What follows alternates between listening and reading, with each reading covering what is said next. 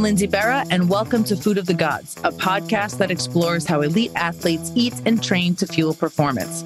This is part 2 of our conversation with 2-time Olympian and 6-time world champion Kendall Coyne Schofield, a forward on the United States women's ice hockey team who has her eyes set on the Beijing Olympics. At age 29, Kendall has already played 153 games for Team USA, tallying 73 goals and 81 assists for 154 points. She's known for her unparalleled speed, on-ice vision, and scorer's touch. And though she is just 5'2" and 125 pounds, she is a powerhouse. For Kendall, squatting her 300-pound NFL player husband, Michael Schofield, a guard for the Los Angeles Chargers, is no problem. Kendall is also a player development coach for the NHL Chicago Blackhawks, her hometown team, a co-owner of the Chicago Red Stars women's professional soccer team, and the author of an upcoming book, As Fast as Her, which she hopes will inspire young women everywhere to dream big and never give up. I also saw the video from quarantine of you guys doing squats. Michael had you in the piggyback, and then you had him on your back, and you actually got 4 squats with him. So that stunt aside, how important is lifting heavy for your fitness as a hockey player? Well, I must say that was a joke because he was serious about lifting me. Because we only had dumbbells during the pandemic, and he's like, I actually need to lift some weight. So he's like, can you get on my back? I was like, sure. And then he put me down, and I was like, okay, my turn. He's like, no. And I'm like, yes. And he goes, okay, I'm not responsible if you get hurt.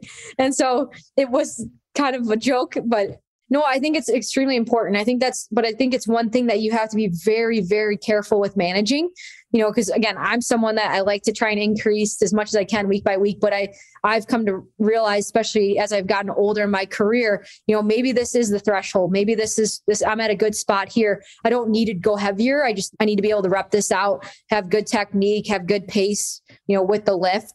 So I think it's finding that balance, but yeah, I think being able to have enough muscle mass to push people around and to skate and to have power is important.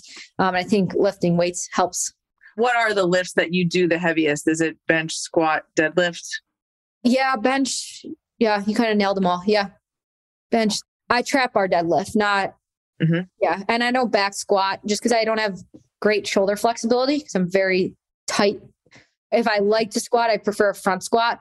But if I'm going to do a lower body exercise, I like the SLDLs, or I like the rear foot elevated split squats, just ones that take a little bit more load off the back personally. These are also things that you're mentioning, all these one-legged exercises, like you mentioned, that are really going to mimic more of what you do on the ice. The other thing I was going to ask is skating is so side to side in that transverse plane. Everything we do in the gym is usually sagittal front to back. So when you get into the gym, do you try to mimic that transverse plane, or is it more important to you to get out of it and do something else? A combination of both. I would say whether because we do, especially with Mike's workouts, we do lateral days and we do linear days. So we're able to mix that up. And I think also too, we do I don't know, everyone has a different name for them, like the hide and jumps. There's definitely things that we do that's more relatable to skating, whether it's using a Kaiser machine and crossing under and the adduction and a lot of stuff with our groins because we're using them so much skating. And then sometimes too, it's my adductors, my groins, they've taken a beating on the ice. So we need to lay off them in the weight room. But yeah, so I think I would say it's a combination of both because we still need to be athletes, right? We're not just hockey players. We have to be good athletes. So you can't just be good at skating, that skating motion. You got to work everything else too. I'm just wondering also too how your workout routine has evolved over the years. You mentioned that you don't like to do back squats because your shoulders are a little bit tight. What else have you learned and then dumped out of your workouts because it just doesn't work for you? I would say it's more so what have I added to my workouts than taken out. And I think for me, it's really focusing on that prehab part. Because you get the workout and so many, as athletes, you're like, all right, I want to get this done. You're excited to get it done because it's, it's the fun part. But the not so fun part is the beginning part, whether it's, the stretching, the rolling, the exercises that are a little bit more slower and so important because as I've gotten older and I am a tighter athlete, it's a higher risk for injury. So I really have to take care of my body, whether that's, again, rolling, stretching, doing all those small prehab exercises that, again, they're not fun, they're tedious, they take time, but it's really embracing those and doing them better each time. And I think that's definitely helped me over the long part of my career. Mike Boyle, one of the things he always tells people is that you can warm up for like 5 minutes when you're a kid, but for every decade of life, you have to add 5 minutes to your warm up. So I'm wondering, how long do you warm up for nowadays? And what does that warm up look like? That's funny. Well said, Mike. Thank you. Yeah. You're spot on. Wait a minute. And I'm 15 years older than you. So I'm at least 7.5 minutes longer than you are. Okay. I would say I hate calling it a warm up too, because there's the warm up part and then there's like the activation, the prehab part. It's kind of all part of it. It's not just, but I would say that takes me about 30-ish minutes, depending on, again, the day, the environment, skate, no skate, things like that. I think that's good perspective for people, though, because I think a lot of the general population, people want their workouts to be over and done with inside of 30 minutes, where a lot of the professional athletes are at 30 minutes. They're just getting started to start their workout. So it's just an interesting thing for people to think about. I will say it's a little bit slow or a little bit shorter. Like sometimes we come right off the ice and we're warm, right? Because we just came off a hard practice and we'll go like right into the lift. But then for me, it's recognizing, okay, I need to cool down. Like when I was young, I could just go shower up and feel fine and nothing sore and I'm great. But now that I'm older, I really have to, after that lift, like, okay, let's roll out, let's cool down. Like whether it's like the balls on my feet, like the Hyperice massaging gun that everybody has, and just doing those little extra things, stretching. We do wall shakes, things like that really help like me feel better tomorrow. I was going to ask you if you have any favorite recovery tricks, anything that you can't live without, any devices aside from that Hypervolt that you travel with. Hypervolt, thank you. What did I call it? I know what you're talking about. Yeah, Hypervolt. I just have like one of those like purple stretch bands. They're like the longer ones. And then I have like the smaller blue one because I just use those for activation before games. And then I use the blue one for activation before games and practices.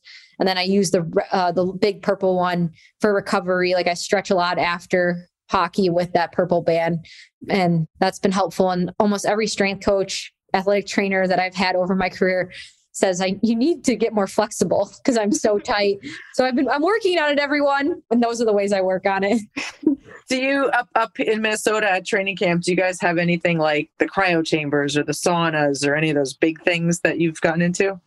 No, I think everyone, like we had like the Normatex cold tubs, but there's places I know some of my teammates do like the cryotherapy and the red light therapy or in the hyperbaric chamber things. Like you can go, but we don't have it like at our facility.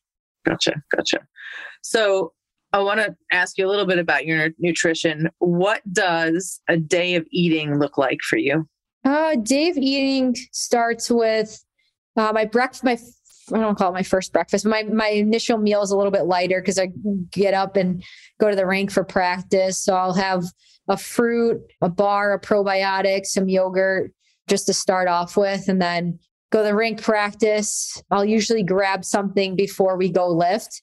And then I like to drink like combination of water and electrolytes throughout the day. And then after our lift, we have a meal at the rink. So that's whatever it is. Today it was chicken and green beans. And then dinner, I usually base it off of what meal is. And sometimes you don't always know what meal is because that's at the rink. And so like if we had chicken today, I'll have something else, but I usually try to have like a protein, a carb, the healthy fats with each meal, especially protein as much as I can. And I don't mind cooking. I know there's some people that don't like cooking, but I know it's our fuel.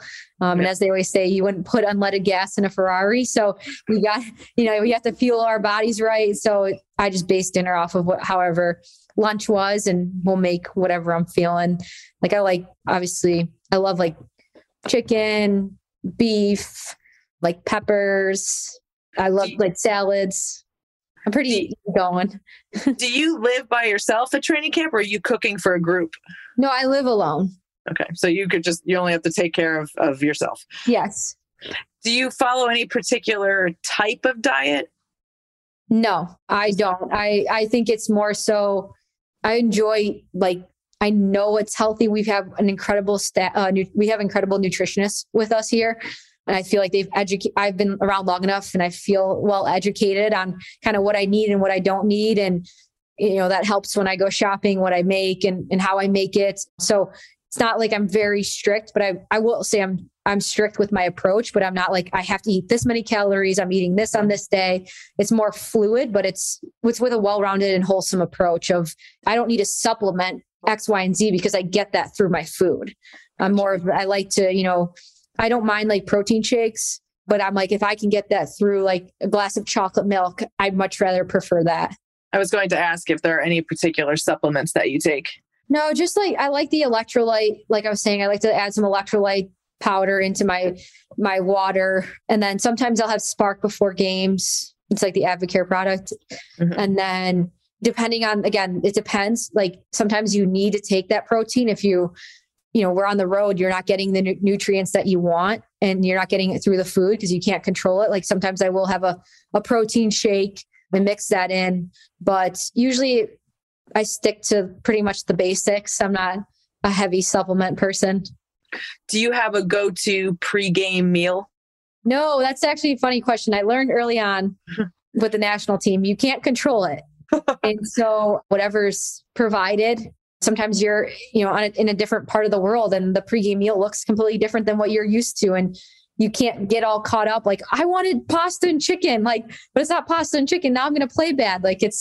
You can't control it. So I'll eat whatever I can. I enjoy like a pasta and chicken kind of pregame meal, but sometimes that's not always available. It's so funny. If and when you have a cheat day, what does that look like for you? What's your favorite cheat meal? I definitely love my ice cream from the Plush Horse. It's like the homemade ice cream spot back home. That's where I will go. That's where you'll find me. And then I love a few places, Chicago pizza, not deep dish. I like the thin crust, but that's definitely my favorite. What's your favorite ice cream flavor? Cookies and cream. Atta girl. Fun. See, I miss the cookies and cream. I can't eat the gluten and it's really hard to find a cookies and cream that has gluten-free Oreos in it. But there are a few out there nowadays. Ooh, that's tough. See, I'm an ice cream snob because I won't like, if I'm going to eat like an unhealthy dessert, it's got to be like the real stuff. It has to be like homemade ice cream and really worth it. Like I'm not going to eat the not nasty, but I'm going to be like a snob and I need the homemade ice cream. Have you tried Van Leeuwen's yet? It's a creamery in New York, but they are available in a lot of Whole Foods around the country now. If you haven't, you've got to try that. I will send you the link because it's like $12 for a pint of ice cream, but it's worth the $12. I know it's crazy. It's so expensive, but they have this one called Honeycomb that has like this like honey like ripple in it. It's not caramel, it's honeycomb. And it's like different and it's amazing, but their cookies and cream is really good. And their mint chip I am an ice cream snob as well. So to be honest, I don't really buy ice cream because I go and get, like it's a special treat. So I go and get it. I don't actually look for it in the store. So maybe I will start. I have to check that out. What are your favorite snacks? Like you guys are overseas a lot. You're playing in Europe. Like you're on the road all the time. What are the snacks that you carry in your duffel bag that you can have something to eat in a pinch? I love Cliff Bars. I love the filled ones, the peanut butter ones. I love those ones. I love carrying pistachios around, unsalted ones. Salted ones are too salty. I love those. Sometimes I'll carry like a fruit snack of some sort. An apple, again, depending on where we're traveling, apple or banana. If I can bring one of those, a piece of fruit on board. I'm trying to think what else I have. Some bars and some nuts are usually like my go-to snacks. And then a fruit snack of some sort. Cool. So Kendall, you have a new book coming out on January 18th. It's called As Fast as Her. It can be pre-ordered on Amazon right now, but tell us about the new book. Yeah, I'm really excited about the new book. I just remember being a kid and not seeing many books that interest me because there weren't many books with women in hockey in them. And so I always remembered that. And I was at such an impressionable age in which this book is targeted towards 7th grade to 9th graders and, wanting that book. And I remember reading Angela's book, speaking of Angela, Breaking the Ice, and Menno Riem's Manon and Alone in Front of the Net. And those were really the only two books. So I always had this goal. I want to do a book I want to do a book and I want more representation on the bookshelves. And so that was my goal. And I'm so excited it's come to fruition and here it is. And I just hope people see my journey, my story, and can grab some inspiration from it. And whether it's hockey or not, it's the message is to follow your dreams and to accomplish whatever it is that you set your mind out to do, because you can do it too. Like I didn't grow up to be a hockey player. I just fell in love with this sport because my brother played it. And so I think people will be excited to learn about my journey and see that it wasn't a straight line, that there were a lot of obstacles and barriers and naysayers along the way. And whether it's the resiliency or my love for the game, I was able to get to where I am today because of it. You've accomplished so much in this game already. You're a 2-time Olympian. You've played in so many world championships. I think you've got 6 world championship golds. What are your goals for yourself for hockey at this point? You're only 29. You could have, another 10 years of this in front of you. I think it's leaving the game better than when I entered it. I think when you're young, you don't recognize, how you had the opportunity or why you had the opportunity or the opportunities that those who came before you didn't have. And, I think it's important that we continue to create opportunities for the next generation that will come after us. And whether that's through our platform as players or, the way that we can advocate off the ice, to continue to make this game better, make this game more equal so that the opportunities are better for men and women across the board. So I think that's a continuous goal of mine, whether I'm still playing this game or not. You've worked in broadcasting for the San Jose Sharks. You've done some work for NBC. You've done player development work for the Chicago Blackhawks. How important is it to you to keep getting just women in those positions where general hockey fans can kind of become more aware of women's hockey and how fantastic you guys are on the ice, how knowledgeable you are off the ice? How important is that to you? Well, I think it's extremely important because you need to see it to be it. And, in a lot of the positions I've been in, I've been the first, but I know I'm not the last. And I think it's the young girls seeing that me in these roles and other women in these roles. And they're like, oh, I can do that too. It's, look at Cami Granato, the first NHL female scout. And, I know my teammates and I are like, oh, we can do that. We're not far off from Cami's age. So I think it's breaking those barriers. It's showing people what is possible. And I think we need to continue to have more women in those roles. And we will, I think, because once someone gets in a woman gets in that role, there's no doubt she belongs in that role. And you quickly forget that she's female. You recognize her as a player development coach. You recognize her as the broadcaster. You don't recognize her as the female broadcaster. It's just the broadcaster because of how talented and skilled and how much she belongs in that role. It doesn't matter that she's female. She belongs. And I think it's continuing to get more women. So you kind of break down the part where it's, oh, she's the first female or she's the second or the third. It's, I think I just saw Beth Mowins became the first female to do an NBA game. It was just like last week. And I'm like, I feel like she's done that already. She's done everything. Like she belongs there. It's Beth Mowins. Like, duh, I just saw it. That's awesome. But she belongs there, I remember she called my husband's game. She was the first woman to call a Monday Night Football game when he was on the Broncos. He was on the Chargers. Sorry. He was it was Chargers versus Broncos. But again, like I was like, oh, that's so awesome. So like when I saw the NBA news, I'm like, she's already done it. Like she belongs. It's so cool to, first of all, see how excited that you get about these things. But like, I love, and I'm looking forward to checking out your book too, because when you grow up and you're told you're too small your whole life, and I had a great relationship with my grandfather. As you know, he was told he was too ugly to be a Yankee. Like, what does that even mean? Everyone is always too something. And I feel like you're just one of those people who turned around and just said, oh, I'll show you how too I can be, And I love that about you. And I'm excited to see where you go on this journey that I feel like you've got a lot of open road ahead of you to see what's up. So tell everybody where we can follow you. What are all your social media platforms? My Twitter is Kendall Coyne. My Instagram's Kendall Coyne 26. My Facebook's Kendall Coyne 26. And my website's kendallcoyne.com. Awesome. Well, Kendall, I really appreciate that you joining us. Good luck on the rest of the My Why Tour. Best of luck at the Beijing Olympics. Just be safe, stay healthy, and keep kicking butt. Thanks, Lindsay. Thanks for having me. Thanks so much to Kendall for joining us on Food of the Gods. Be sure to follow Kendall on Instagram at KendallCoin26 and Twitter at KendallCoin.